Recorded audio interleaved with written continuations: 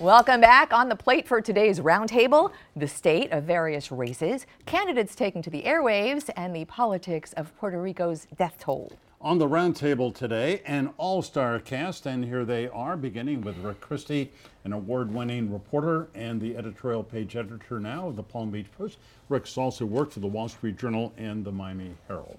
Jessica Fernandez, welcome back, Jessica, Director of Public Affairs at AI Advisory, and she is the chair of the Miami Young Republicans. An old friend, Chris Smith, an attorney, former state senator from Fort Lauderdale with the Tripp Scott Law Firm. Thank you very much. Plus, Wally's going to be mad at you. It will be. He's here too much for him to be mad. Anyway, Wait, old friend or longtime friend? Well, Tripp Scott eluded me for a minute, but Rick, let me ask you, here you heard this discussion of Amendment 4. Yes. Polls seem to indicate that most Floridians support it and are going to vote for it, but you know, it's down at the bottom of a long ballot. Do you think, I mean, it's understandable voters can be confused. Yes, I think actually they're fortunate that they're Amendment 4 and not Amendment 12. Yes. You know, and so they have that going for them. But as you said, they also have a great deal of momentum, and they have a lot of public sentiment. The people, the proponents behind this, have really been pushing hard for years to do this, and have failed in other efforts. But they've gone back, they've studied the strategy, they believe that they came up with an amendment that most people will support, and so they're feeling pretty strongly about it.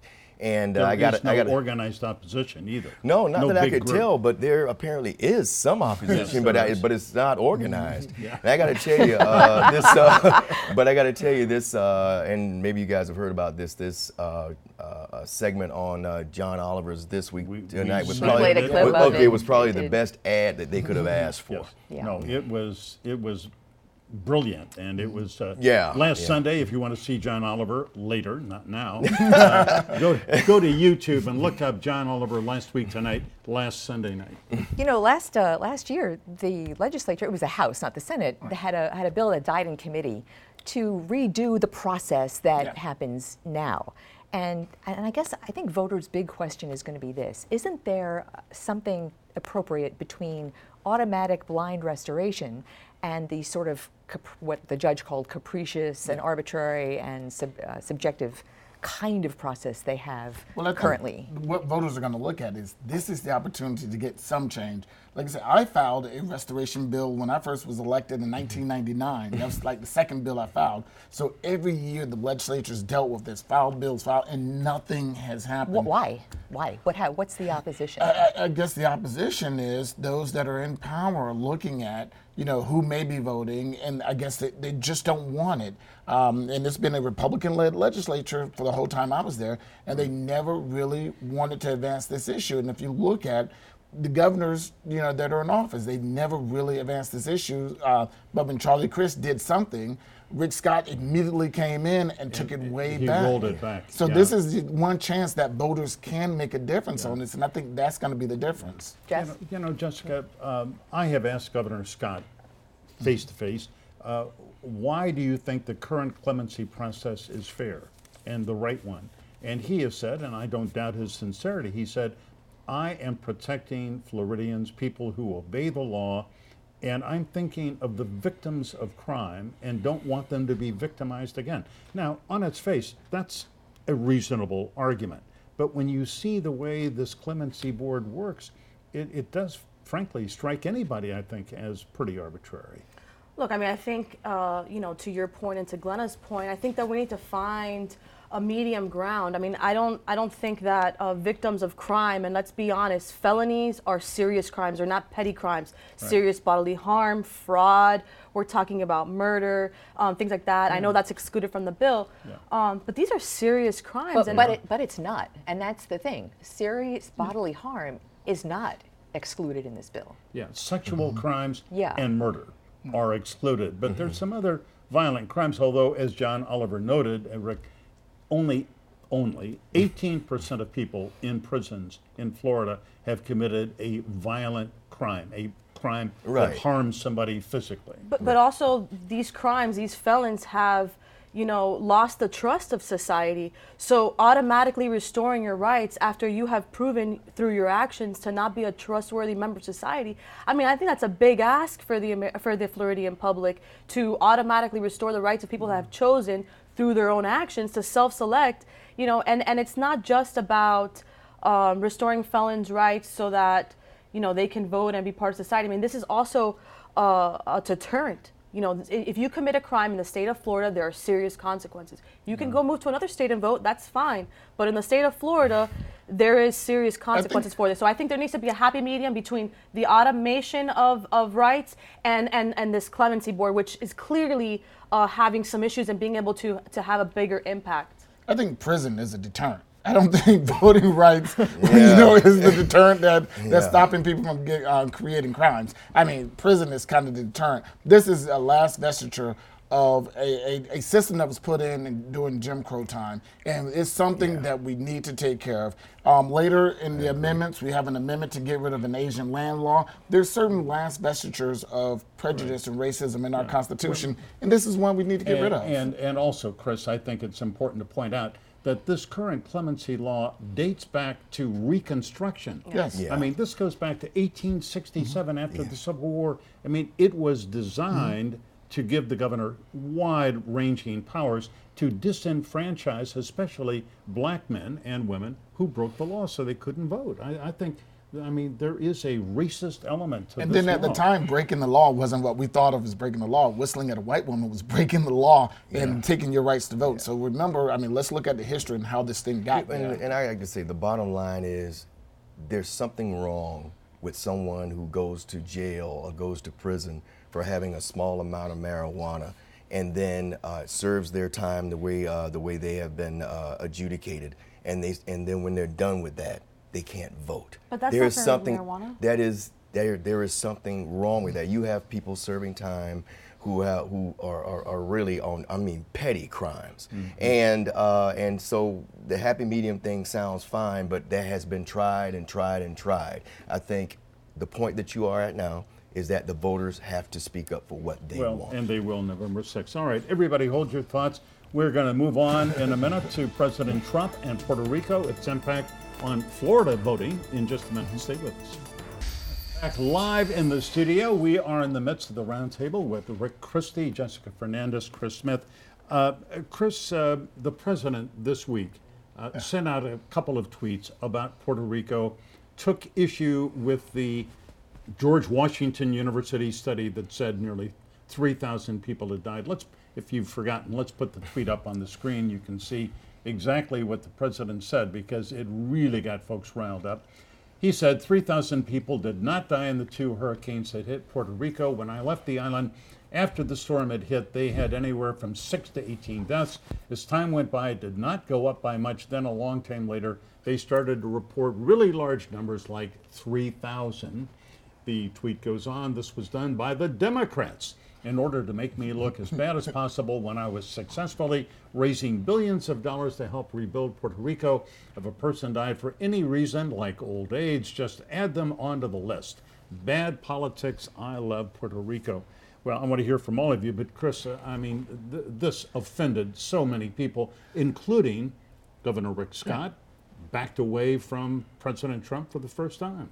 And that's the problem with the president, with the Republican Party, is stuff like this fires up. He thinks it's firing up his base, but when you put, lies like that out, it fires up the other side. Let's look back to Alabama. When he started attacking African American football players, and that got black women out and won a Senate seat. And now he's doing something like this in Florida, I-4 corridor. I mean, just conspiracy theories with I-4 corridor and a big election. The Puerto Rican community is mad, and it should be upset, but we all should be upset that a country that's gone through Katrina, a country that's gone through a lot of disasters, and to have someone just deny it like that, it's offensive to Americans. Like, I guess the question is, why would he? Because it's not like, well, this GW study, it's not like the number came out right after the storm. Was a fairly small number. And then it went to 64, still right, relatively small. And those numbers, for all we know, were absolutely true. And now a year later, there have been more people who have died for various reasons, not electricity, not able to hook up their medical for whatever.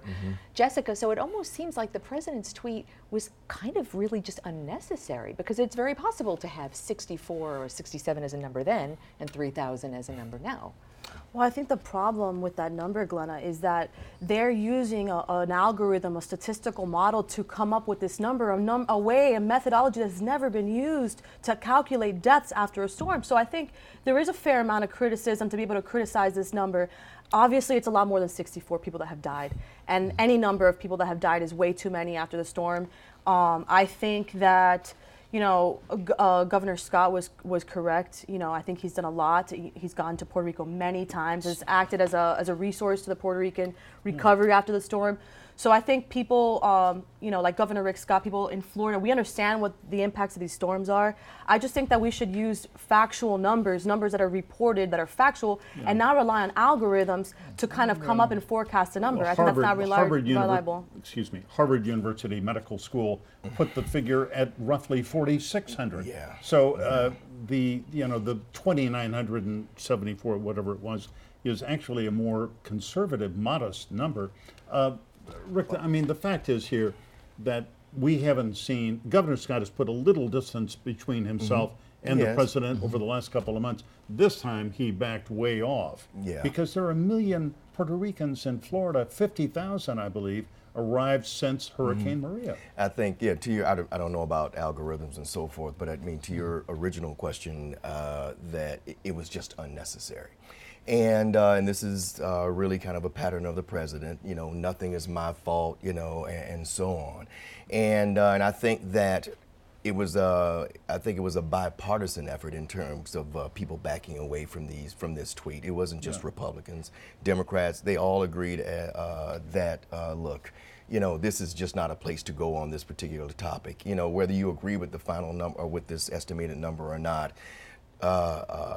You shouldn't be arguing about people who died as a result of a storm. I mean, if you want to play with semantics, fine, but these people died, however many there were, died as a result of a storm, the same way that has happened here in the United States. Yeah. You have people after Hurricane Harvey, which was an awful storm also. There were people who did not die during the storm, but there were complications afterwards because services are taxed and so on. So, I mean, it was just one of those unnecessary things. Right. I mean, to Jessica's point, we don't know the exact number of people. That's certainly on point. But to make it so political, when you have someone like Governor Scott or even Ron DeSantis, who has hitched his wagon to the president and is very close with the president, who has backed away also this week from that particular, numbers debate, I think it's just really something that you can sit back and look at the president and think of support, oppose. It's just not about politics. It's just not. I just think that they were, DeSantis and Scott were right to back off from this comment, because it's not about the exact number. It's about the human tragedy of people dying, and that's what we need to be focusing on. Right. Exactly. All right, let's move on to some of the politics of this particular race, because a Rasmussen poll came out on Friday, and it showed that essentially the race for the Senate between Governor Scott and Bill Nelson is tied. I mean, it was 44-44 in a previous poll. This week it was 45 Nelson, 44 Scott in this poll. I mean, these guys are so close. Yeah. Well, I think what's going to help Nelson is Andrew Gillum getting out the younger voters and getting those young voters to come and vote for a Democrat, especially like the independents and the no party affiliations. I mean, during our Souls to the Polls, I met a young lady, Ebony Tittamy, who said that she couldn't vote in the primary. I told her she could, but she was looking forward to, if Gilliam makes it, to vote for him. Now, she's a no party affiliation, but if she's going to go out and vote for Gilliam, if these young millennials are going to come vote for Gilliam, that's going to help Nelson tremendously. All right, you know what? There's a lot to unpack on this subject, so let's take a very quick break, and we'll pick it up right after the break. Stay tuned.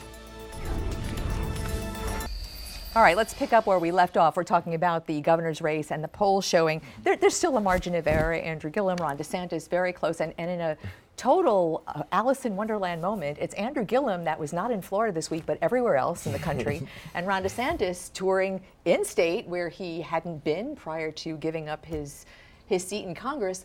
Jessica, this is such a close race between two people who are so opposite and now so national. All the money is coming in from everywhere else to our governor's race. Handicap this, look at those numbers. 48% Andrew Gillum, Ron DeSantis 42%, a snapshot at the moment. Yes. And you are a pollster.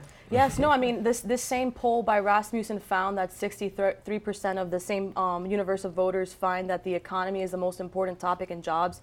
So, I mean, I as a Republican, I would say if you like the way that the economy is going, if you like all the job creation in Florida, you probably should stick with that.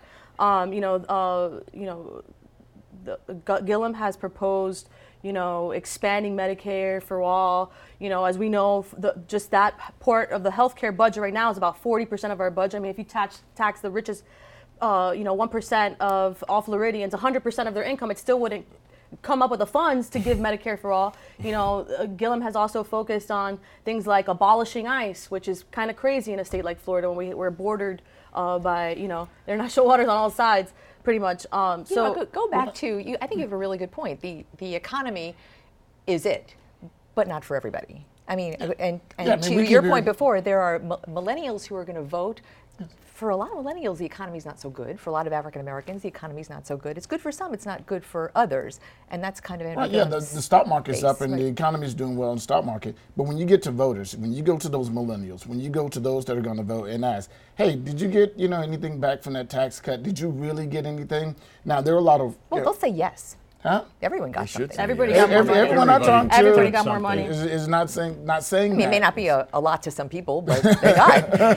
They got. Well, I need to hang around y'all friends because the people I hang with aren't getting much back. Well, you're paying a lot of taxes means you're making a lot of money, so that's always a good thing. I think two things stood out to me on that poll, and one, if you came out of the primary wondering whether or not Andrew Gillum could actually win a general election, well, I think that question has been answered. I think the other thing for me that was curious about that poll, and Jessica brought it up, is that the disconnect between the economy and Ron DeSantis or the Republicans. As she said, it is the economy, stupid. If the economy is doing well, which Florida's economy is doing overall, is doing well, there's a disconnect here and between what voters are perceiving and the candidate and the party that's in power. That's something that needs to be explored, and they need to do something about. Yeah. Chris, I need to get your thoughts on this particularly. Well, I think it was Tuesday, Ron DeSantis went out with Ron Bergeron. The obligatory. Alligator Ron went out for the obligatory ride in the Everglades. Photo op, is that fair? And to Ron DeSantis' credit, he did release an environmental program. This is the one substantive area of policy where he has said anything. He hasn't really said anything about anything else. Yes, that's true. Healthcare, that's true. Immigration, anything that we know of. You took a breath. You sounded like you had something to say. The question is this. Both the Herald, the Palm Beach Post, all the papers in Florida in the last 2 days have carried this story. I think the Herald's got the story today about Andrew Gillum and the FBI investigation in Tallahassee. And this is a lingering cloud. He said on this program, said elsewhere, he is not the target of this investigation. And yet there's a story about going to New York with these FBI undercover agents, taking him on a boat ride, taking him to see Hamilton. And he's got to dispel this. Yeah, I mean, do it soon. From the insiders, I mean, being in Tallahassee, knowing the situation, he is clearly not a part of this. I mean, they were going after another city commissioner there, and there's some issues out there. But that's the irony part. So you got a group of people who are saying FBI is terrible. Do not look at their investigations when it comes to Washington. But now they want to put it front and center when it comes to Tallahassee. I think it's a cloud that's going to stay out there. But when you look at the facts, anybody that really look at it, he is not part of any of the influence peddling that they said was part of. I don't think it's going to be a real issue because the issues are so stark when it comes to DeSantis and Gillum. I think there's so many other issues. That's a sideshow. But when it comes to, like you say, from the environment to economy to education, those two are so polar opposites. I think that that's just a sideshow that's not going to influence as many voters as you think. Jess? Nope. You want to go first? Well, I was just going to say, you know, for the same people who are saying that the FBI investigation and the Mueller investigation is such an important thing, now they're turning around and saying this is not an important investigation, you know, that's kind of problematic. Wow, that argument had two sides. Yes. Also, you know, as far as being an administrator, you know, after the storms last year, and I believe several times this year, there's been a power problem in Tallahassee. People not getting their power turned on. So as from an administration perspective, which is the governor is the head administrator, we need somebody to be able to turn the lights back on after a storm, and that's very important. Well, they have a municipal company in Tallahassee, so it's the city's company that is smaller. Of course, down here we got FPNL, who's one of the best in the business. We're going to get power faster. When you have your own municipal company and the way that Tallahassee that's a whole segment we got to do. I'm not sure everybody can agree with that. I don't think we want to Rick, get you into get the last word. Well, I don't think we want to get into how people handle the storm because, I mean, the nursing home situation that happened after Irma is a much bigger problem than they had in Tallahassee. You know, but I think in terms of the FBI, probe, I think they are the only ones who could truly dispel this by saying, and they're not going to. They're not going to do that until after the election. election. So basically, as far as so the Republicans, in my opinion, just from observing, are doing the right thing, and we always thought. When we were going through our endorsement process for our editorial board, one of the things that made us pause with Andrew was the fact that this is really a cloud. And it's not a matter of whether or not, well, is it real or not. This is politics. Yeah. As long as the cloud is there, it's real. All right, that's going to be the last word. Rick, thanks for driving down from Palm Beach. West Palm Beach. Oh, glad to come. All right, glad you're here. Thank Jessica, you. always great to have you. Chris Smith, great to see you. Great.